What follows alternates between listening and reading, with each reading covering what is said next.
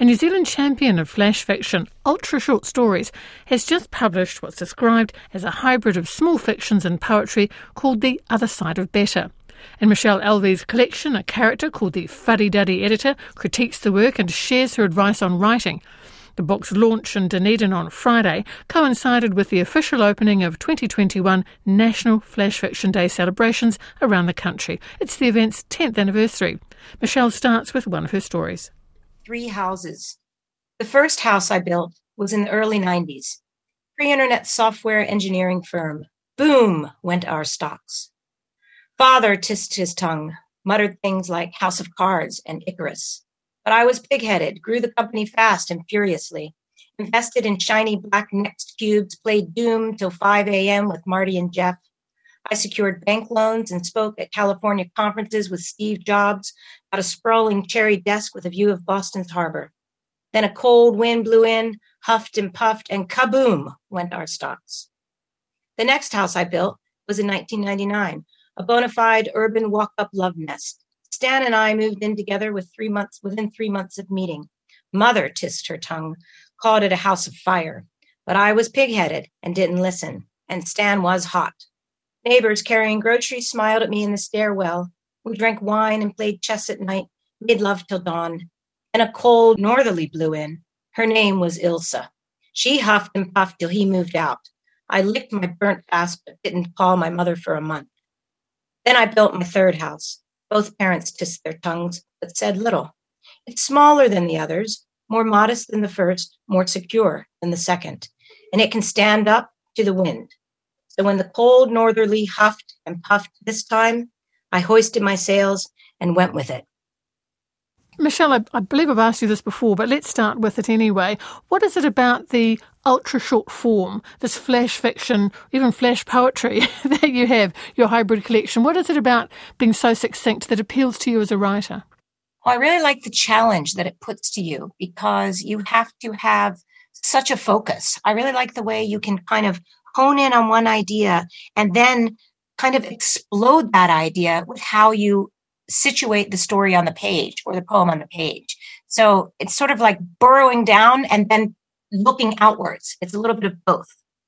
By the time you come to write them, have you edited them in your head, or are you a writer and you'll put the words down and then particularly perhaps a flash fiction that has a word limit, you then hone and reduce and craft and reshape? I must say by now, I'm pretty good at knowing approximately how much a 300-word story or a 200-word story or even then a 5 or 1,000 words. I'm pretty good at knowing intuitively what that would feel like. So usually when I start a story, I have a pretty good idea of what kind of a story it will be. Occasionally it expands outward so much that it turns into, in fact, a short story and not a flash fiction even. But I do edit. I mean, I edit as I go. I refine as I go. I really like that. And often I'll write a piece and then just keep coming back to it until I see the holes or see the connections and get it to a place where I feel like it's complete. Throughout this collection, we have interludes by the Fuddy-Duddy editor, and in the acknowledgements, I see the Fuddy-Duddy editor has been with you for about a decade. But what is their role in this collection? Well, I actually really have had a lot of fun with her. She did come to me about 10 years ago with a writing friend as well, and we sort of had an ongoing joke. And what I really like about the Fuddy-Duddy editor is she allows space for that voice that we all have, that voice inside ourselves which casts doubt, which criticizes, which questions everything you're doing on the page, but then ultimately also acknowledges things that she thinks you're getting right. So it's that inner editor. And I also really like playing with that line between reality and fiction. You know, the idea that some of Fuddy-Duddy's experiences, they might well be mine as an editor. They might be my opinions where I think, oh, another love story, for example. But then, you know, you're compelled to have the conversation with that Fuddy-Duddy editor. So I've had a lot of fun with her over the years. There's some pretty good advice, actually, when you've got the Fuddy-Duddy editor weighs in, and these are the notes from her. It says, look, careful not to tell too much. There must always be a beginning, middle and an end, even if you pretend not to have one. Dry our tears with humour, but not too much. And careful not to tell too much, even. So is this, I mean, it almost read like writing class. Actually, and not surprising, it's a lot of advice I do give students in my writing classes. And it's, of course, the advice that I take myself. I mean, it's really important. I think that we're always checking in with ourselves about, have you gone too far? How much do you put in? How much do you take out? And it was interesting when she first intrudes and she shows up after the first 10 stories. I had a lot of fun figuring out what would her comments be about those first stories. And so there's a bit of a layering going on there. It's, of course, I think the stories stand, and I think they're the right first 10 stories in the collection. But then it's a way of pulling back and asking yourself, how do these first 10 stories stand on the page? And that's where she first comes in. So it is like advice that you could give to a writer working on her craft. In this 140 or so short stories, ultra short stories and poems, you cover a lot of ground, but I did see some themes. And there's a grandpa who features a lot. The little story about grandma putting grandpa's chair out on the curb after his death was beautiful, actually. Oh, thank you. Thank you very much. Yeah, I think those moments that are about those critical connections between people, we need both the close proximity and we need the space to digest those kinds of experiences, those life experiences. And that's another thing I really like about the short form. It allows you room to kind of look at those really important moments in life without over analyzing or over explaining, if that makes sense. It does. And travel is another idea that's throughout the work. I mean, you've got some works rooted in Berlin, but I was really taken with the story North, and North then is peppered through the collection also. Yeah, that probably has a lot to do with my own peripatetic lifestyle, because I arrived in New Zealand on a sailboat and I lived on my sailboat for about 20 years. So my orientation towards everything is via the ocean, and then also about direction. It's always north, south, east, or west for me. And that idea about the relationship between north and south for me is often very much about the hemispheres, about making my life in the southern hemisphere now, about everything being turned on its head, of course. And I think that's a typical experience for anyone who's come from Europe, England, North America, as many people in New Zealand have, of course. So we have in North this young woman who heads south. It's as simple as that, really. Leaves the family. North is where home is. North is where she'll always return to. Leaves the farm and heads south. I mean, do you still think northwards, Michelle, yourself? I must say, no, not at all. And those stories were written quite a while ago, right in the time when I first was arriving and situating myself in New Zealand, in fact. So it's an interesting observation. I think my life is definitely grounded in New Zealand now, but I am still always thinking about those differences between the intentional directions that we take, both literal and metaphorical.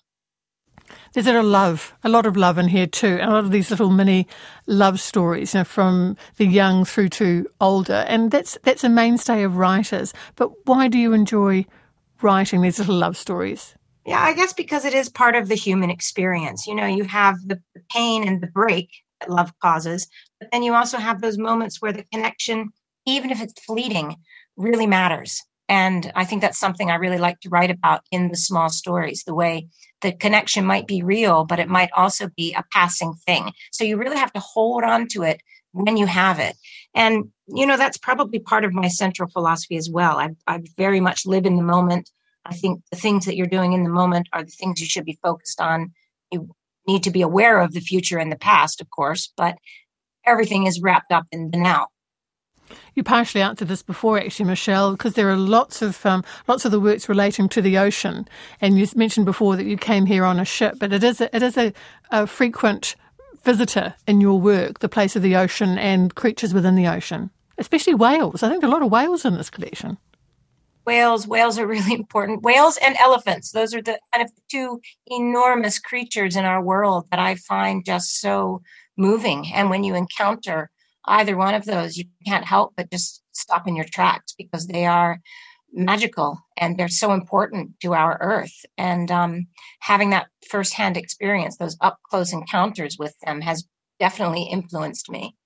Grammar you play with also. I mean, you have some short pieces of fiction where the sentences themselves are very short, very, very choppy, lots of full stops. And then you've got something like the Model Bakery, which has not a single full stop in the whole page, and it flows as you read it. And I mean, that's interesting too, your relationship with grammar. Yeah, I must say, thank you for noting that. It's quite funny, but I just love grammar. I love the structure of language. I know it's very strange to say, but for me, it has so much to do with the logical flow of a piece and how, if you understand the grammar of something, I mean, that's the bones of it. And then you can break it all down. So that's why I really enjoy that. Again, that's the part where you can have a lot of sense of play, a sense of experimentation, a sense of maybe guiding the reader with a pretty loose hand, because you inherently understand how the piece works, even if it looks a little bit chaotic on the page. So I love that idea of structure and how you can understand structure and interpret it and then play with it. I feel like that sense of play is incredibly important in writing, and I really like that. The Other Side of Better is being launched on the same day as the 2021 National Flash Fiction Day celebrations are beginning. And I thought, gosh, 10 years now of National Flash Fiction. I'm sure we did a story 10 years ago when it started. But do you think having National Flash Fiction Day has made a difference, has helped this form, this literary form that you love so much, really get a profile and a presence and more people trying it? Certainly over the last 10 years, the number and the quality of submissions that we see in that national competition has really changed dramatically. I mean, we had excellent submissions in that first year, but now we see more and more people trying their hand. And we really want to encourage people to branch out and try the form. And we do see that. You see novelists, you see poets, you see short story writers, you see memoirists, all kinds of people have been encouraged, I think, to try their hand at it. And yeah, it's wonderful. I mean, 10 years later, we're seeing a lot of diversity in the form itself. The Other Side of Better by Michelle Elvy is published by Ad Hoc Fiction.